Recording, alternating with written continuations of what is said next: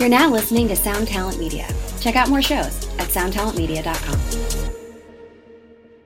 Step into the world of power, loyalty, and luck. I'm gonna make him an offer he can't refuse. With family, cannolis, and spins mean everything. Now, you wanna get mixed up in the family business. Introducing The Godfather at ChumbaCasino.com. Test your luck in the shadowy world of The Godfather slot. Someday, I will call upon you to do a service for me. Play The Godfather, now at ChumbaCasino.com. Welcome to the family. No purchase necessary. VGW Group. Void where prohibited by law. 18 plus. Terms and conditions apply.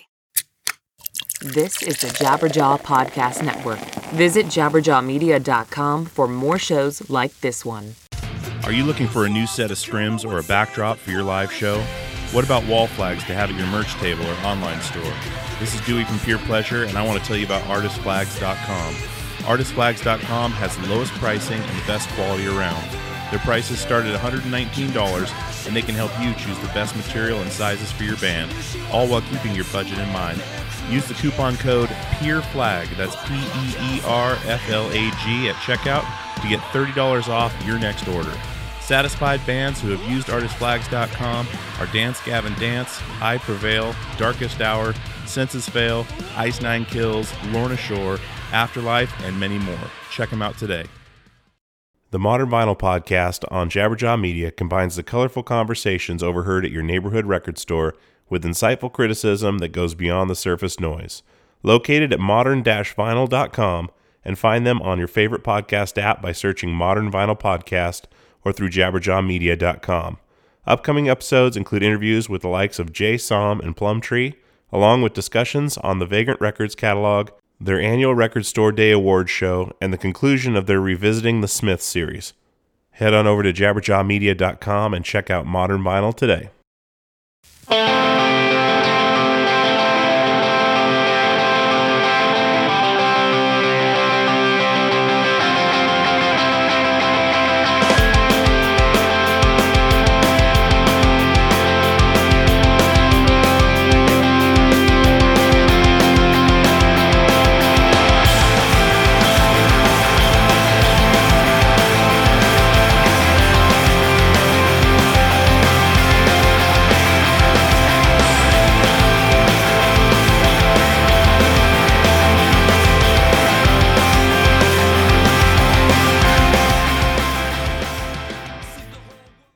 Hey folks, this is Dewey from Pure Pleasure, and welcome back to another week with a fantastic guest and more great content for you on Adobe Radio and Jabberjaw Media. Today's guest is a great musician by the name of Yoni Wolf from the band Y. A lot of you may have heard of Yoni. He's part of the collective Anticon Records, or the Anticon Collective rather. He is also doing a side project with Serengeti called Yoni and Getty, which just finished a tour last year, I believe, towards the end of the year. And he's out on tour now with Y, supporting the new album Moline. We talk a lot about the new record, the writing process, how he writes in general, and talk a lot about what I like to call minimal into magical, which is the way I like to describe Y and a few other bands, where they take an idea, a small idea, and turn it into something huge through a bunch of little moving parts. And, I know Bjork did a record called Vespertine, which her whole idea was recording very small sounds, like a pussy willow popping open or, an ant crawling, like super micro sounds, and then blew those up into extremely loud versions of those and used those to build a really huge soundscape. Y follows kind of the same thing, where they take a lot of alternative percussion, and they take a lot of hand claps and snaps and sounds, and build all these little tiny parts, which on their own are very small, into one big massive unit that's just as loud as bands with loud guitars, drums, everything. And that's what really impressed me about Y when I first saw them at Loveland on the first album, Elephant Eyelash. The artwork intrigued me, and I talked to Drew, who was booking the show, and he told me that they had sent a CD, which I put in, and was blown away immediately. Crush Bones is a song that I still listen to this day quite a bit, and I still find things on these records that I didn't hear before. All this stuff we talk about on the episode, but Yoni was really gracious to come on the show. We had to push it a couple times because of scheduling, but he caught up with me. He was at the Crocodile in Seattle, I believe in his hotel room, and his manager, Brent, who is super awesome, got it all set up for us and set it up over Skype and had a great time. And it was really nice to talk to Yoni after being a fan for a long time and being from the music world myself. It's always nice to talk to other musicians that really get it. So I think you guys are really going to enjoy this episode with Yoni Wolf. So we are at purepleasurepodcast.com. We are on Instagram at podpurepleasure, and we are on Twitter at podpurepleasure, rather. We are on Instagram at purepleasurepod. Definitely hook us up on Gmail at purepleasurepod at gmail.com. Shoot us some comments, questions, concerns, anything you want to send over. And definitely go to iTunes once this airs and rate and subscribe to the show. Those ratings really help us out. We do have some stickers up in the web store on the purepleasurepodcast.com. Just click the store link to check those out. And also, while you're there, check out our Amazon affiliate link. You can go to Amazon through that link and purchase something. It gives us 4%, which doesn't cost you anything extra, but definitely helps out the show. So once again, we're really grateful to have you guys on with us. And rate and subscribe to the show. Hit up iTunes, hit up Google Play, hit up Stitcher, and definitely let us know what you think. And without further ado, let's get into my conversation with Yoni Wolf from Y.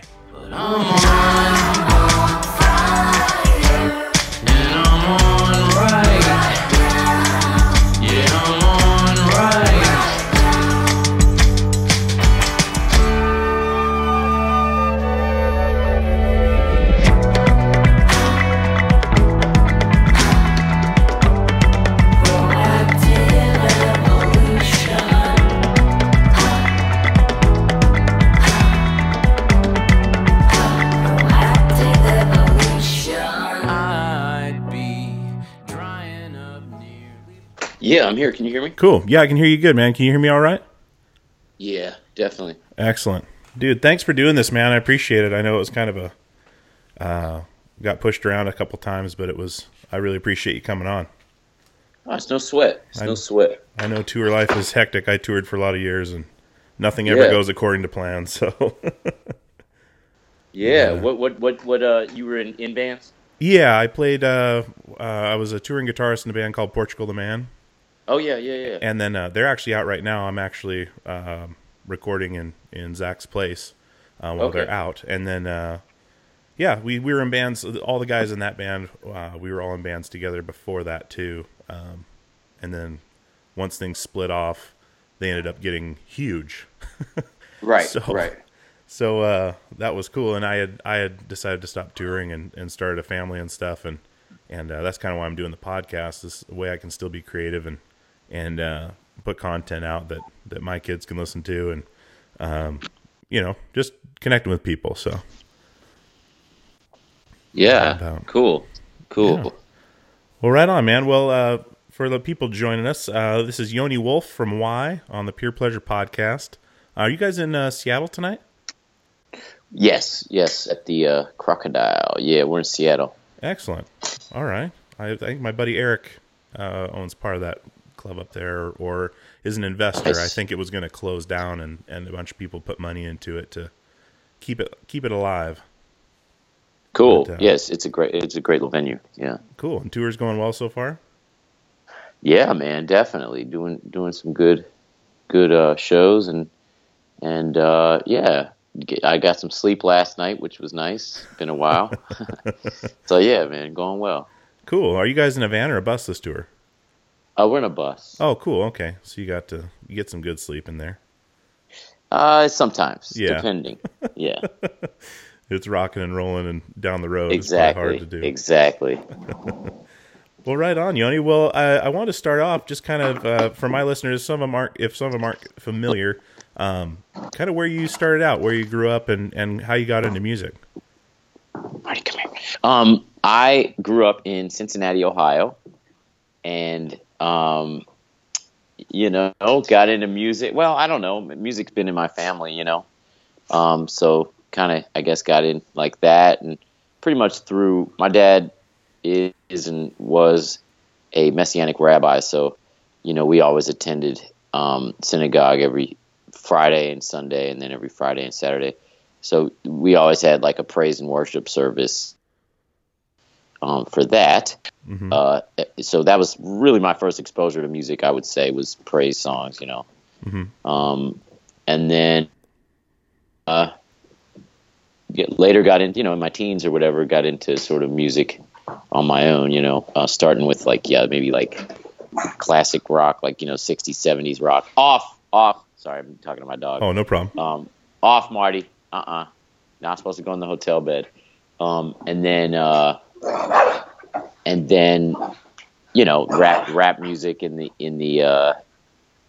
mid 90s, in high school and stuff like that.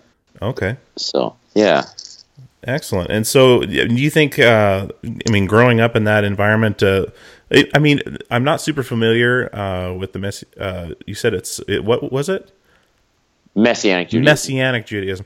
And is that a fairly strict religion, or is it more a little bit loose as far as what you can do? It was super strict. Okay. Yeah, super strict. But not in the way that like Orthodox Judaism is. It's more like evangelical Christianity almost, I would say. Okay. In terms of the strictness and sort of what's okay and not okay. Okay. And so getting into high school and everything else, you got into music there, and that just kind of grew into, when did you start with hip hop? In like 9th, 10th grade, pretty much. It had been around, of course, I grew up in the 80s, or I was born in 79. So, I was aware of rap music all through my elementary school and junior high, and most people in my elementary and junior high were listening to rap music, but I didn't connect with it. I didn't like that sort of old school sound, and it wasn't until I heard new school stuff like Tribe Called Quest and De La Soul, and people that were more that sort of second wave of innovation, or third wave, whatever you want to call it, that I was sort of bowled over by it and had to really investigate. Okay. And how did you start in hip hop? As far as, were you doing did you start doing like open mics and stuff, or were you guys kind of collaborating together with friends? I just started as writing raps privately and doing it in the mirror in my bedroom or something, over like the one instrumental on Balloon Mind State, the De La Soul album or whatever. I would just put it on over and over and do my rap over that. But I didn't really tell anybody about that. It wasn't until several years later I met this guy, Dose One, who was a rapper at the time, and we started a band together, and I was playing percussion, and my brother's playing drums, and several other people were in the band, and he was a rapper, and I don't know, he sort of started to bring me out of my shell, I guess, and I started sort of rapping with him, and then we started a rap group, or we started making an album, under the name Green Think, and that sort of evolved into a group called Cloud Dead, and that was my first, I think, like sort of breakout stuff that people actually were aware of. Okay. And so, and you said you were playing percussion. So when did you start actually playing instruments? Did you, or do you play everything, kind of like or a little bit of everything, I guess, or is there something you really excel at?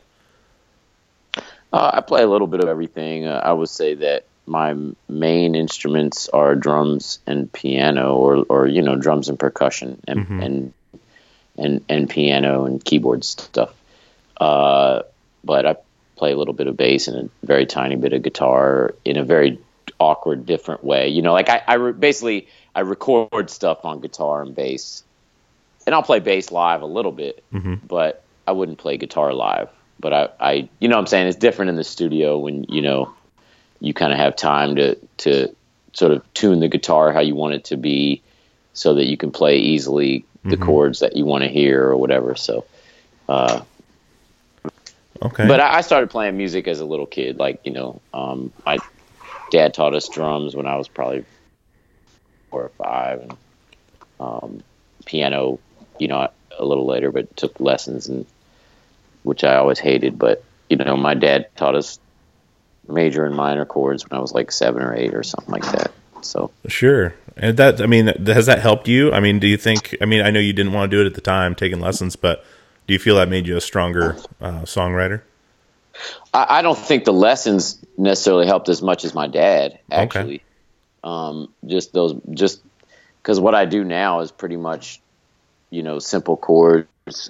Or I just fuck around and come up with something that I don't even know what the chord is called, or whatever. Mm-hmm. But the classical training never really took so much. Maybe I learned how to hold my hands or something. I don't know.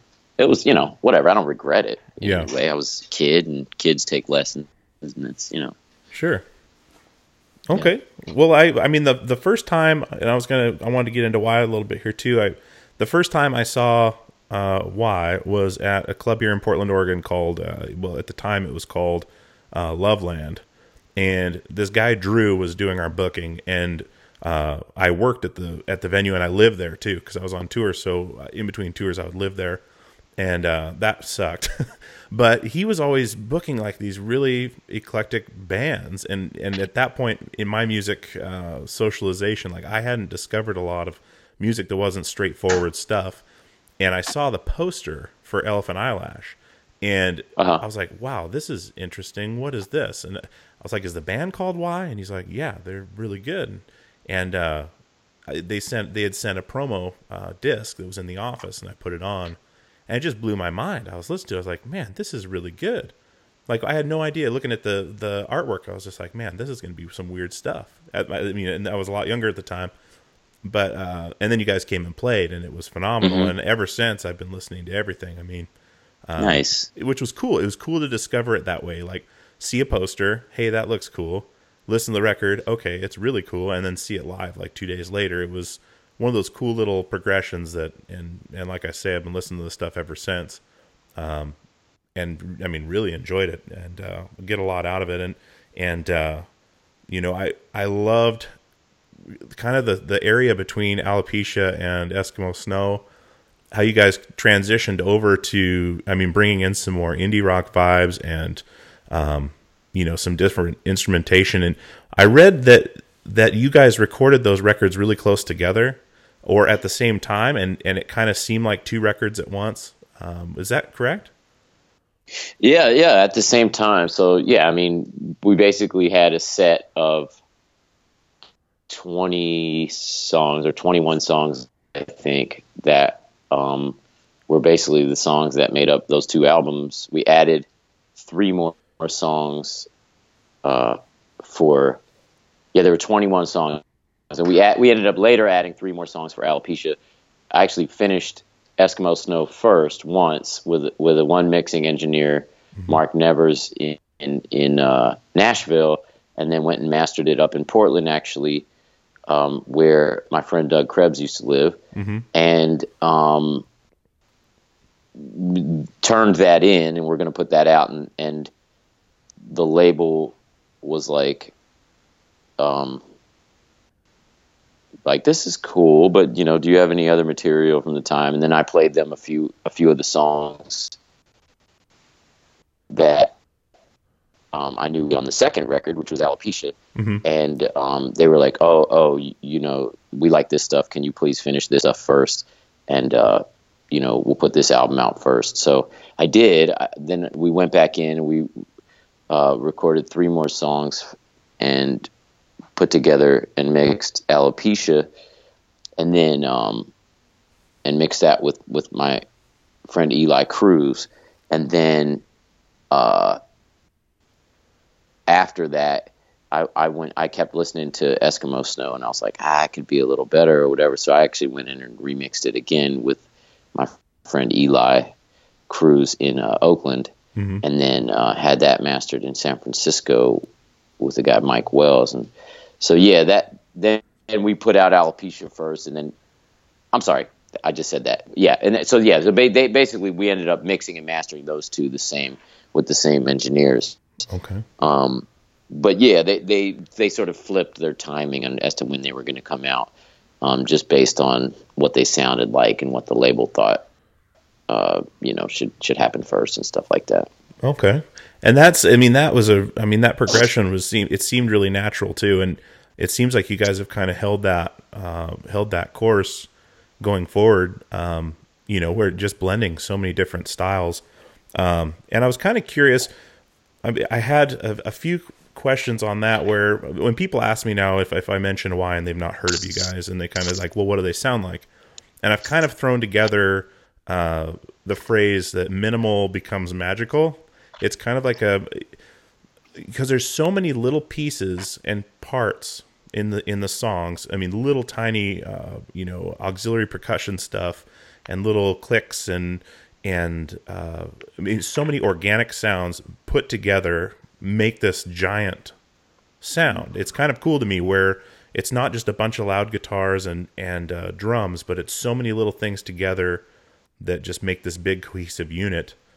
That right. to this day, I still listen to Alopecia or Eskimo Snow or even Elephant Eyelash, and I still hear things that I didn't hear before. It's right. Almost like a treasure hunt. So I wanted to know your approach to songwriting and arranging all that. Is it something that comes to you in your mind like this is the full picture, or do you just build it as you go? Well, I mean, it depends on the song, but I'd say most songs, like on that material back then, I was always making demos. So I would sort of have an idea of a song, or I would write it maybe all the way sort of through on the piano or something. And I would make a demo that is the basic idea of the arrangement. But I would do all my demoing on like cassette 8 tracks, Mm-hmm. And then I would give that to the guys. And then for like Alopecia and Eskimo Snow, we went in and would play live with there was a 5-piece band, so 5 of us would go to the basement of my friend Andy Broder. I don't know if you know Fog, the band Fog. Yes, I do. That's his band. And yeah, so we would go to the basement of his house, rehearse for like 2-3 days, maybe 3 songs, just sort of play through those songs, learn the arrangements, see what each of us was going to do for the bed tracks. And then we would go into the studio for like 2 days and record the bed tracks for those 3 songs or whatever. Mm-hmm. And then we would just kind of listen to those and say, okay, what do these need? And then we would layer up whatever we need to layer up from there on them. So, for like the vowels, for example, the first song on Alopecia, I think the bed tracks on that song were, I think, actually percussion, like all of us playing percussion, I think we ended up doing, and then we started layering the chordal stuff over that. But we already knew sort of what the arrangement would be. We would just sort of sit and say, okay, well, how should we go about this song? I mean, which is different than the way that we did, because in a studio working quickly, which we did for Alopecia and Eskimo Snow, it's different than like Elephant Eyelash, which we recorded at home, or the new one, Moline, which we recorded at home, where you really have time to, if you want to layer something, you can really sort of go for it, mm-hmm. Even more so, as you know. So, yeah, that's the gist, though. Okay. And with that too, with I mean, the other biggest thing, of course, the vocals, the way you write, you write really honest lyrics. I mean, they tell stories, and that's the other thing that I still find is with your phrasing, when you're going from one line to another, and a lot of times it's broken up in a way that if you listen to it kind of kind of like looking at one of those pictures that there's a hidden picture and you stare at it long enough, it opens Magic up. eye. Exactly. That's the way I view the lyrics, because if I'm just listening to the song, like I'll hear the lines and they won't run together unless I'm really paying attention. And then it almost opens up a whole nother story. Do you do that? I mean, is that a conscious thing, or is it just kind of, that's the way the lyrics fit? I mean, from line to line, a lot of times there's like a break between the not the punchline, but the completing thought, if that makes sense. A break between the I guess I don't know exactly what you mean, but yeah, I mean, I definitely put a lot of time into the lyrics and try to make sure that they are, that they make sense, and you can follow them all the way through, even if it's a bit abstracted. That there's a through line and a cohesive sort of not necessarily story, but some kind of cohesive impression that you're supposed to get. Or sometimes there's a cohesive story that might be, it might be chopped up and sort of moved around or whatever, in a way that makes it more interesting. But yeah, I spend a lot of time on those. Okay. Yeah. That's pretty much what I'm thinking is, it's not just like right all out there in one go. Like the way it's broken up with the music and everything else. It's really interesting how, I guess that's the way I take it in is, it just kind of builds and builds and builds. But you can listen to it two ways. You can listen to it really abstractly and not take everything in, or you can really pay attention to it and hear how it all ties together. Right. These thoughts and just a really, really interesting way that not a lot of people do. And I really admire that. Thank you. I enjoy it.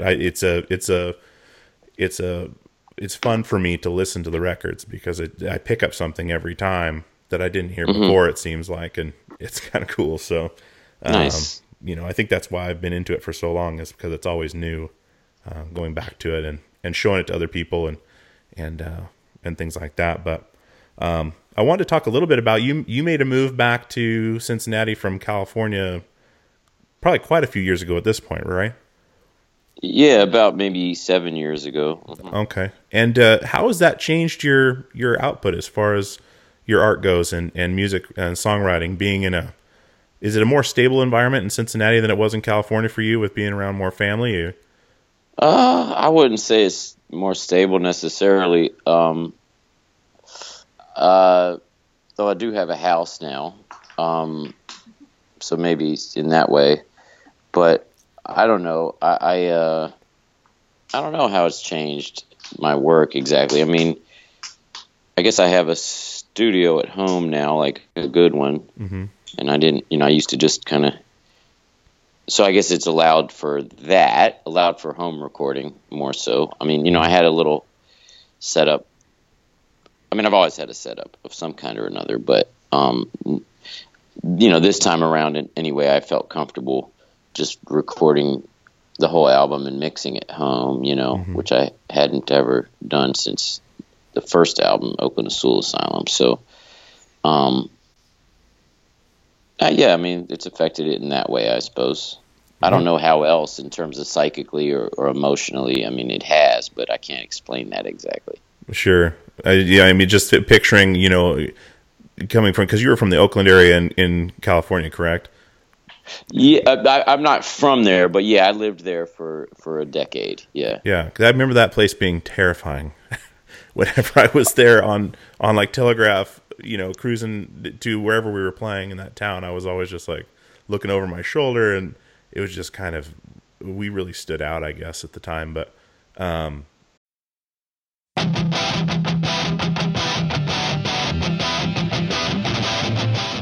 what's going on, guys? This is Dewey. I want to tell you about some new releases coming up from Equal Vision Records. As you guys know, Equal Vision Records is my family, and so are these bands. I really want you to check these out. We've got Hot Water Music with their 10th studio album, Vows, out May 10th. featuring guest appearances by Dallas Green of City and Color, Thrice, The Interrupters, and Brendan and Daniel from Turnstile. See them on their 30th anniversary tour with Quicksand in the States in May and June, and Europe in November. hotwatermusic.com for more info. We also have Be Well with their new 7-inch A Tap I Can't Turn Off out now. First new music in 2 years from this band. This band is incredible, featuring members of Battery, Bane, Darkest Hour, and Fairweather. See them on tour with I Am the Avalanche in June. Eaglevision.com for more info on that. And just your general information on Eaglevision Records, you're always going to find something you like at eaglevision.com. Go there for vinyl and merch from all of your favorite bands. Check out Hot Water Music's new record and Be Well's new 7-inch now.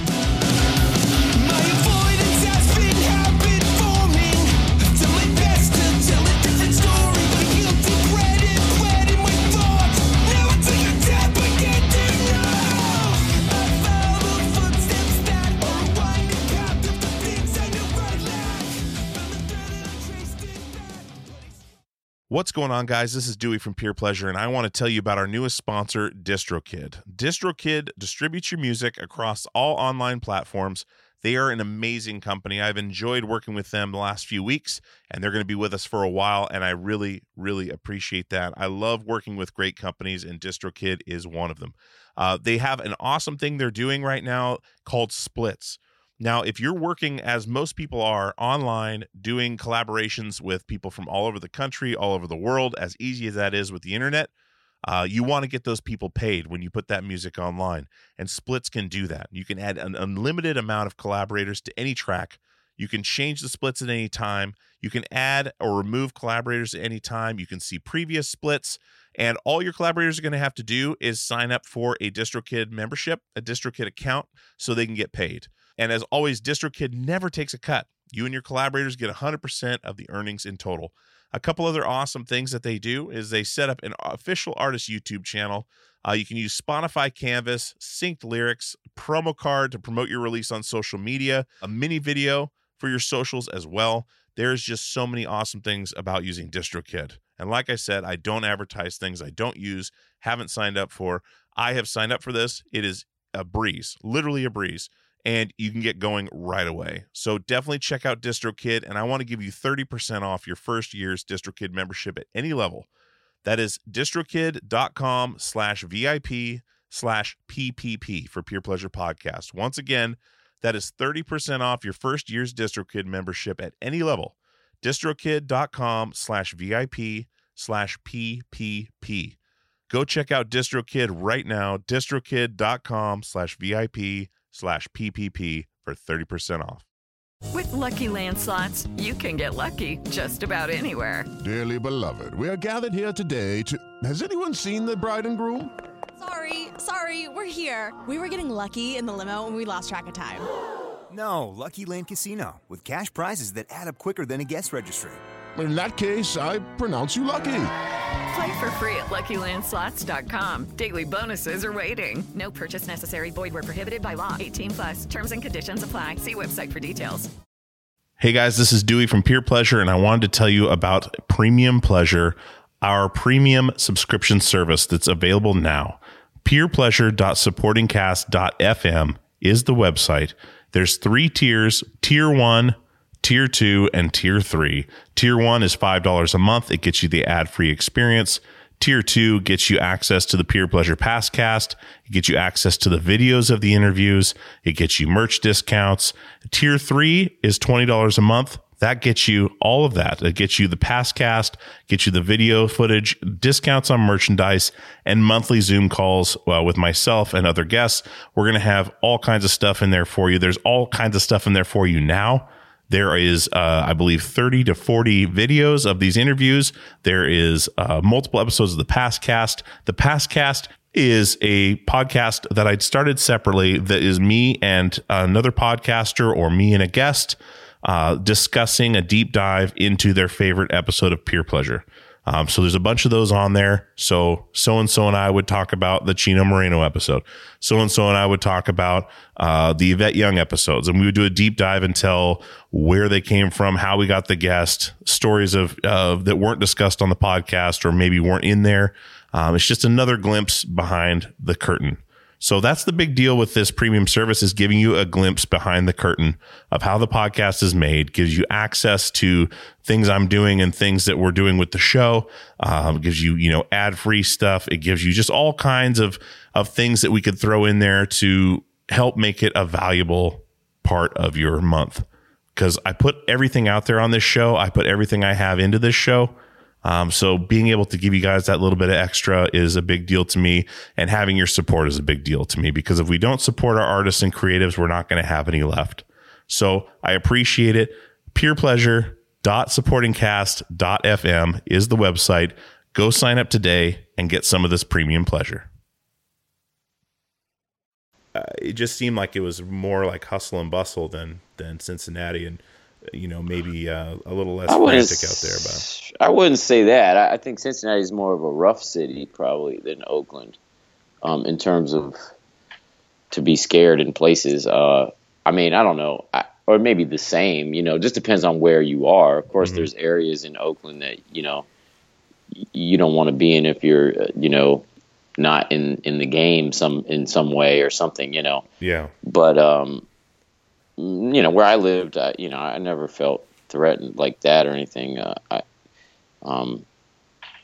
It was beautiful, actually. That's the difference between Cincinnati and Oakland, is just the weather, of course, makes a difference. It was mostly always sunny in Oakland, and Cincinnati is, you have the seasons and the winters and all that, and gray skies a lot. So, that I don't love about Cincinnati, but there's other things that are good. Yeah. Okay. And I wanted to talk a little bit about the new record. I was listening to, I want to talk about podcasting as well, but I was listening to the last podcast you did, and you had pronounced the title a lot differently. And I was curious on, just so I say it right, is it Moline, or does it have that? I just say it like that. Like, you're not going to go and order a burrito and be like, please, can I have one burrito? You know what I mean? Like, so I just say Moline. But yeah, it's like Moline. Moline. Okay. I just wanted to make sure I got that right. But where did that name come from, or is it what does it mean? It's private. It means several different things, but yeah, I don't like to talk about it really. Oh, okay, no problem. No, it's all right. It's all right. So with that record, what was the writing process with that? I mean, it's a great record. I mean, I was listening to the stuff on Spotify that came out early, like those This Old King and Proactive Evolution. What was the writing process on this record like for you? These were all pretty much songs I wrote on piano. And then we would go in, my brother and I, and kind of think about, okay, what does this one need, and sort of start to think about arrangements and how to record, and whether to do it live or to do it in layers, or that kind of thing. Whether we needed, later after we had bed tracks, whether we needed strings or horns or this kind of thing. Mm-hmm. Which has sort of become the way we tend to work, I guess. But yeah, that's pretty much that. And we worked for a long time. There were several sort of iterations of a lot of the different songs. Some of them were recorded several times. Like I think we recorded Proactive Evolution 4 times, and wow, just kind of kept trying to figure out why it's not quite right, and in different ways with different people, even a couple different people, and yeah. Anyway. Okay. Mm-hmm. And was there a general idea lyrically, like a theme, or was it all stuff you'd written throughout over several years that you had pieced together for the record? Yeah, the latter. Except that there are other songs too, and these are the ones that sort of seem to fit together to create Moline. But mm-hmm.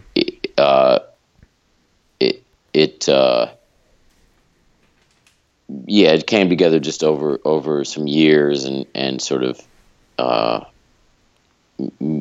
just you start to at some point get an idea of what the album is, maybe 6 months before it's done or whatever. Mm-hmm. And and then you can sort of start to cater a little more towards that with what you're finishing up and stuff. But yeah. And do you write every day? Is it something you do? Sit down for 20 minutes and just write, or is it something you have to feel inspired to sit down and actually write? As far as words go, poetry, lyrics. Right. It depends it depends, but in 2016, I did a thing where I did write a poem every day. That was like a thing I did, and I didn't quite finish them all up in terms of like writing them down, but I actually do have them all on my voice memos.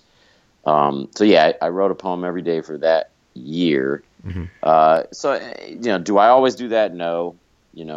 It's more like when an idea comes to me. When I'm on tour or something, I'm not as sort of open to it. I'm just more trying to get sleep and stuff. So, I don't usually, when I do write, even for 2016, when I wrote a poem a day, like it had tended to happen as I was falling asleep, that's kind of, and I just speak it into my voice memos. So. Interesting. I've heard of people doing that with when they have a dream and wake up from it, immediately writing it down or speaking it, and then because a lot of times you don't remember it the next day. Right. Are you going to release that stuff? Do you think, or is that something more just for you? Or I don't know. I'm not sure. Maybe I would release it. Not all of them are good. It was more of an exercise. Sure. But maybe I'd release some of them. I do like some of them. It'd be awesome to do that with the podcast, almost like do like an episode every month or something that is just a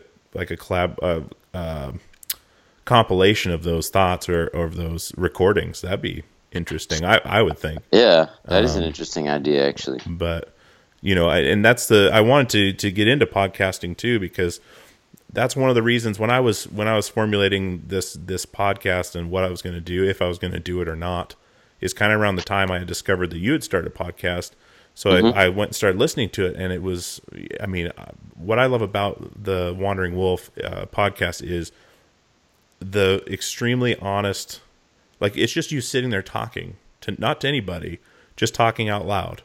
And you can kind of be a fly on the wall, and you say a lot of things that are, just, it seems like on the fly, which is really the interesting part. It's kind of like just listening to someone's thoughts. And most episodes are conversations with people, but I do. My intros are just me talking to myself. Yes. Yeah. Sure. That's what I mean. The intros is, and then kind of seeing that, there's a lot of really good production that goes into it that I can pick out. But at the same time, like there's the episode you did with POS where you were just hanging out in the car with probably like a H4n or something, just chatting, and it sounded good. And I was like, man, I could just get I don't even need a laptop for this. Like I could just get a decent digital recorder and just do it on the fly. Or when you're, sitting on a bench chatting with somebody, or, that was really inspiring to me to say, well, shit, I could do this. This would be great.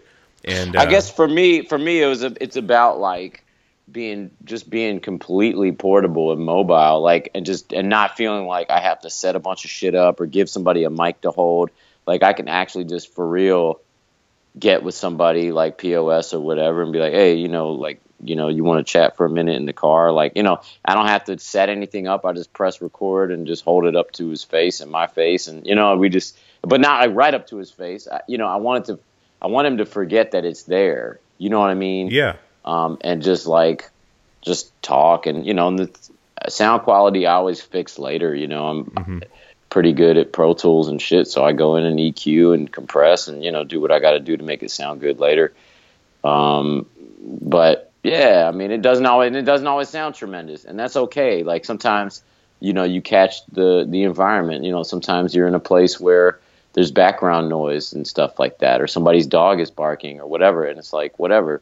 Like that's like I like caught the moment, you know what I mean? Like that's where we were. Like we were in that stairwell, and there was a fucking 10-second reverb because of the stairwell. Like whatever. Like I don't know. That's sort of the idea. As long as you can hear what we're saying, I almost think the environment and all that stuff sort of in a way adds to it. You're like, okay, well, that's where they were. They were, in backstage, and somebody was, you can vaguely hear the opener playing or whatever, in the other room. Exactly. And that's what I love about it is it's basically a photograph of where you were, and a lot of times people are saying, oh, the background noise in podcasting is distracting. I don't find it that way at all. It adds, like reading a book where you get the descriptives and then you get to the meat and potatoes. It gives that to you, sonically, to where you're basically sitting in that car, you're sitting on that bench, right, listening. That's the idea. Well, it comes across really well. I mean, that's exactly what I take from it. Cool. And I enjoy listening to it, and I enjoy those intros, and I really like the one where you're talking about your trip where you got sick. Yeah. Terrifying. I mean, that and living with that disease and having all those restrictions. I have a couple friends that also have Crohn's, and I mean, that was the other thing I wanted to ask you. I mean, has dealing with that shaped a lot of how? I mean, has it introverted you at all? Do you feel just being, getting sick often and kind of staying close to home, or have you been able to kind of embrace it and figure it out? Yeah. Well, I mean, it has isolated me at times for sure. And it's not always been easy. I'll say that. But I keep trying and always sort of, trying to have a new approach and a new hope. And the people around me have been wonderful, and helped and been very understanding. So, I carry on, and I'm still here. I'm still doing what I'm doing. So, it's not always easy, but I'm doing it. Yeah. Well, I mean, you and putting that information out there too is huge. I mean, for people that are suffering the same thing or feel the same way you're feeling, I'm sure it resonates with a lot of people. I mean, and like you were saying with Moline being a private title and the intros we talked about with the podcasts and the lyric content just being so, I mean, seemingly brutally honest and, kind of putting everything out there to the world. Do you find that exhausting at all, or do you find it kind of cathartic to where, like you're getting what's inside out? I think there's a part of it that is definitely cathartic, and especially in terms of writing songs. That's, I think, at least historically, that was always sort of my feeling is, I grew up a very, very introverted kid and never really shared my insides with people, Mm-hmm. And I felt like that's sort of what music was for me in a way. Starting out was just a way to really just bear it all and feel like I was I don't know, like I don't care what people think about me. I'm just going to say what's actually going on, and they can take it or leave it. It was like it was almost like I inverted the introversion somehow, in that way, and sort of turned myself inside out. And at some point, I guess I more became open. I feel like at this point I'm pretty open, even in if I'm talking to somebody, I can pretty much usually talk about what's going on inside or what I'm feeling. And so I think that it helped in that way. I think at this point, I don't feel an urgency as much to be as sort of, revealing or oversharing and this kind of thing. I don't need that as much because I feel like I'm, just more open in general. So, yeah, I mean, and on the podcast, I don't know. I sometimes I feel weird about it. If I was to go back and listen to some of those episodes, I probably would feel weird about it. But luckily, I don't really go back and listen. Just kind of let it be. But yeah, I mean, I don't know. At the moment, I always feel like, well, let me just kind of talk, and it's everyone's going through similar stuff, and maybe people will relate to this stuff. So I don't know. Yeah, I mean, and turning yourself inside out versus being turned inside out by the public eye, I think gives a lot of power, because you're in control of that decision, and you made that, yourself, instead of, someone then exposing all these things or right, putting you on blast for whatever. I mean, that's something that people I've talked to on the show. I mean, people that were introverted that are now very, honest people and throwing everything out there. It seems like that conversion that they made themselves gave them the power.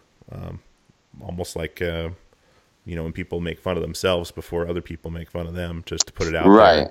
Squash it. Yeah, I can see that. Mm-hmm. But, well, cool. The other thing with the podcast that I really liked is there's an episode you did with April O'Neil, and and you were very honest about your opinions of pornography, and how you felt that it may harm your relationships later, or your view of things, or being able to perform.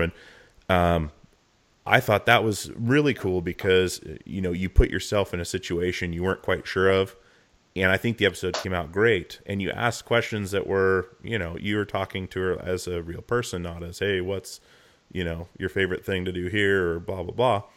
Mm-hmm. And that, with my podcast too, I had a few adult stars on early on, and then one recently, and that's kind of why I reached out when I started reaching out to people to start. It was because, man, I'd like to ask these people questions that aren't related to necessarily their profession.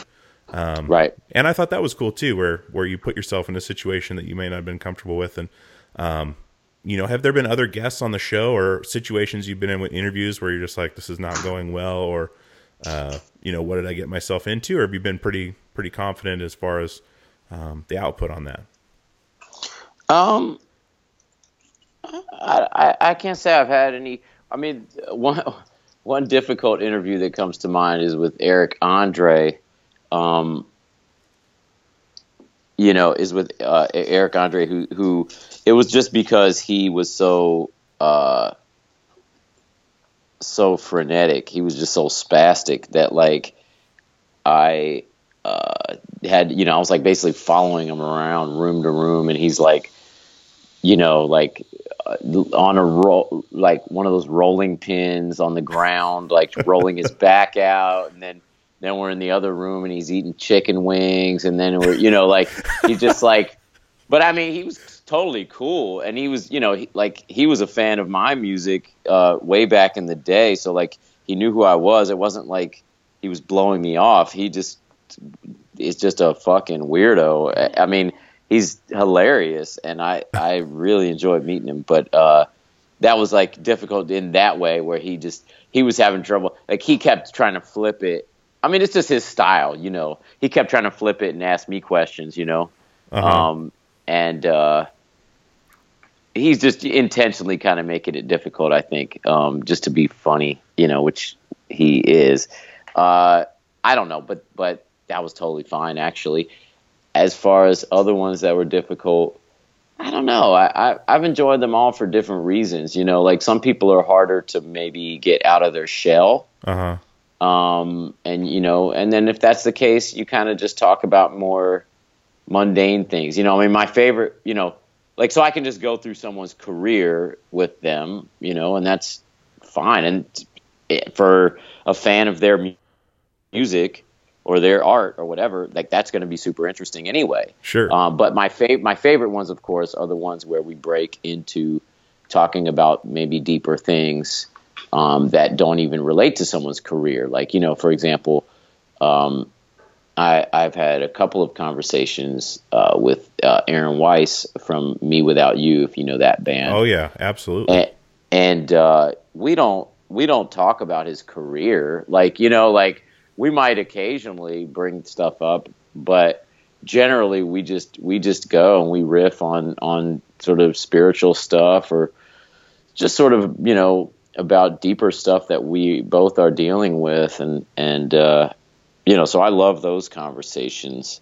I've had some conversations with people that are not public eye type people, just sort of people I grew up with or whatever. And sometimes that can be tough. So, I mean, sometimes it's great and we get into really interesting stuff, but then later they're like, oh, you know, you got to take that down, dude. We got too deep on that. And what if my boss hears it, or what if my girlfriend hears that, or what, you know, that kind of thing.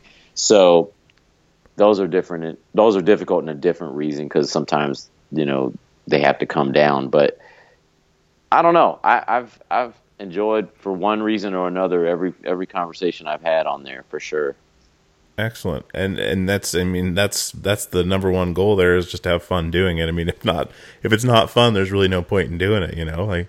Totally. I mean, it does take work, and it takes some money, and it takes some prep. And one thing I wanted to get into real quick here, and when I prep for these interviews, I'll write down a page or two of questions or notes, and just kind of scribble stuff down. And then, I'll watch a couple interviews on YouTube or whatever, just say, I don't want to ask the same questions. I don't want to, be boring.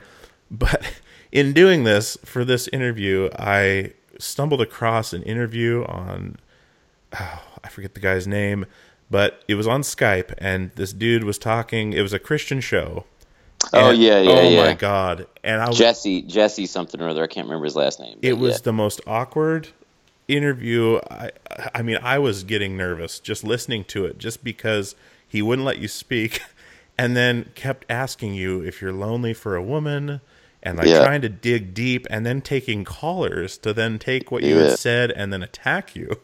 Yeah, I loved that. Actually, but you played it off. I mean, you played it off well. I mean, you stayed positive, and I was just watching, listening, like, what is he thinking right now? Like, I'm taking time out of my day to do this, and right.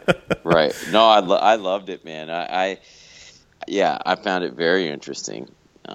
And I mean, it was a little frustrating because it wasn't in podcast form. It was in sort of, conventional radio interview form. So everything was soundbitey. So that was a little difficult. But I actually enjoyed sort of talking to someone, with his viewpoints and stuff. Sure.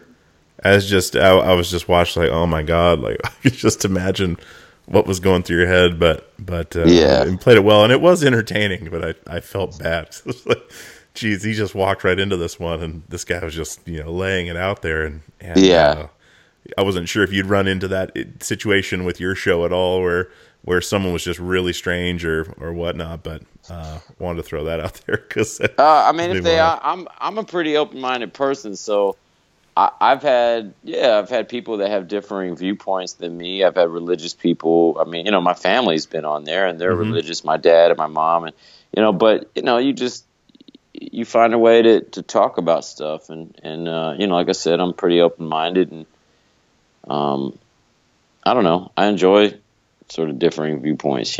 Sure, absolutely. It makes it interesting. I like it on podcasts when someone disagrees with the guest or the host, and then they discuss it instead of getting a fight. They discuss, why they differ and all that. But well, awesome, Yoni. Well, I appreciate you coming on the show, man. I know time's limited, and Brent was awesome getting this set up for us, and setting a time and getting everything together and being in constant email contact, which was awesome. And I was really excited to have you on, and really enjoyed it. What's coming up for Y and for you in the rest of the year? Touring through April, and then what's up after that?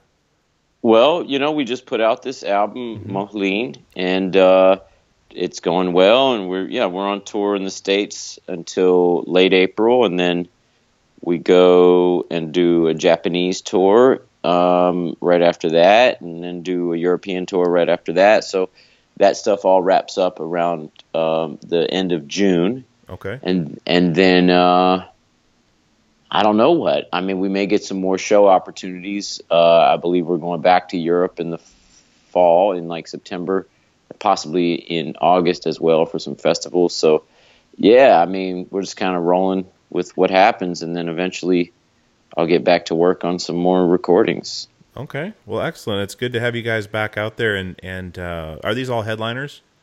These tours, the Japanese and everything? Yeah. Mm-hmm. Okay. Well, Yoni, thanks so much for coming on, man. And everyone definitely pick up the record Moline on Joyful Noise, correct? Yeah. Okay. Mm-hmm. Perfect. Out now, and they are on tour, so catch them in your town. And Why with a question mark is the website. And really appreciate you having you on, Yoni, and taking the time out of your day, man. Thank you very much for having me. Have a great day. All right. Take care, bud. Bye-bye. Hey, guys. This is Dewey from Peer Pleasure, and I wanted to tell you about a brand new podcast on Jabberjaw Media, Poor Taste. Poor Taste is the go-to source for all things cocktail. Through years of consultation work with hotels, restaurants, and bars, John and Lindsay Yeager are now bringing their cocktail and spirit prowess to the Poor Taste podcast. Each week, John discusses spirit and cocktail history while guiding guests through recipes. The podcast also features award-winning authors, spirit importers, and tastemakers to discuss trends and other tidbits from today's cocktail community. Check them out today on Jabberjaw Media. Hey, folks, that was my conversation with Mr. Yoni Wolf from Y and Anticon. Really glad Yoni came on the show today and had a chat with us, and I hope you guys enjoyed it. I'm hoping he releases those poems he wrote in podcast form. That'd be cool to hear that. He did that 365 days, writing a poem every day and do his voice recorder on his phone, as you heard on the show. And hopefully that comes to something and it gets released somewhere, because he is definitely an interesting character, and really glad to have him on. So once again, we are on peerpleasurepodcast.com. We are on Instagram at peerpleasurepod. We are on Twitter at podpeerpleasure. Definitely hit up the Facebook page, like and share on there. Rate and subscribe on iTunes. That is very important to the show and very important to us here. Shout out to my new producer Joe and Bob from the Bob and Katie Show for doing the show notes. The show notes have been great. They've been super detailed, and you can see, if you want to skip to a certain part of the conversation, Bob lines that out on there. All the links to people we talk about, links to new records, all that stuff. It's like a one-stop shop for everything Peer Pleasure as far as the episode goes. And we are going to get those up usually a day or so after the episode comes out. Bob does a couple other shows, including the Mike Carrera Hour, which is on Jabberjaw, which you should check out as well. So once again, shout out to them. Shout out to Brent, Yoni's manager, Snake Charmer. Very, very professional and great job getting this hooked up and dealing with some scheduling issues. Really appreciate him. And a lot of times these interviews wouldn't happen if it wasn't for great people working for, who we're talking to, of course. So definitely check out jabberjawmedia.com. Check out the great shows on there. You can find back episodes of Peer Pleasure on there, as well as iDoby, iDoby.com. And we are on iDoby every Saturday at 6 p.m. with a new guest. So once again, check out the Amazon affiliate link on the website. 4% goes to the show when you purchase through there. There's a donate tab if you feel like donating to the show, and also stickers up on the web store.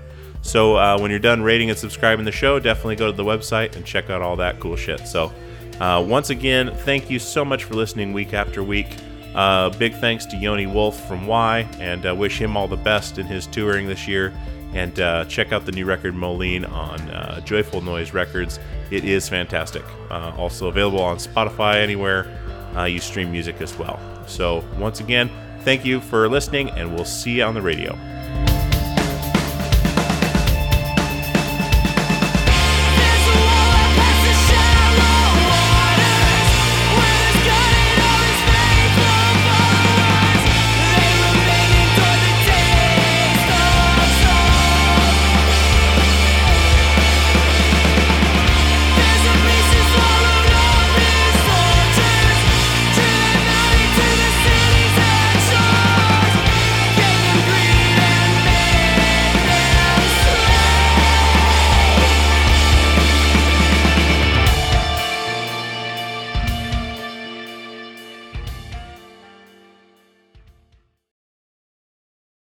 What's up, guys? This is Dewey from Peer Pleasure, and I want to tell you about Jabberjaw Media.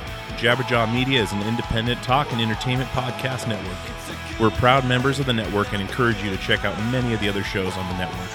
Just this week, Jabberjaw added 5 more podcasts to the network, including 3 new music-based podcasts, Poor Taste, a cocktail-based podcast, and Too Old to Date, a scripted comedy podcast based in New York City. These shows add to the already amazing roster of music-based shows, which have been a part of the network since its inception. Head over to jabberjawmedia.com for more information on all these shows. See you soon. This is the Jabberjaw Podcast Network. Lucky Land Casino, asking people, what's the weirdest place you've gotten lucky? Lucky? In line at the deli, I guess? Aha, in my dentist's office. More than once, actually. Do I have to say? Yes, you do. In the car before my kids' PTA meeting. Really? Yes. Excuse me, what's the weirdest place you've gotten lucky? I never win and tell. Well, there you have it. You can get lucky anywhere, playing at LuckyLandSlots.com. Play for free right now. Are you feeling lucky? No purchase necessary. Void where prohibited by law. 18+. Terms and conditions apply. See website for details.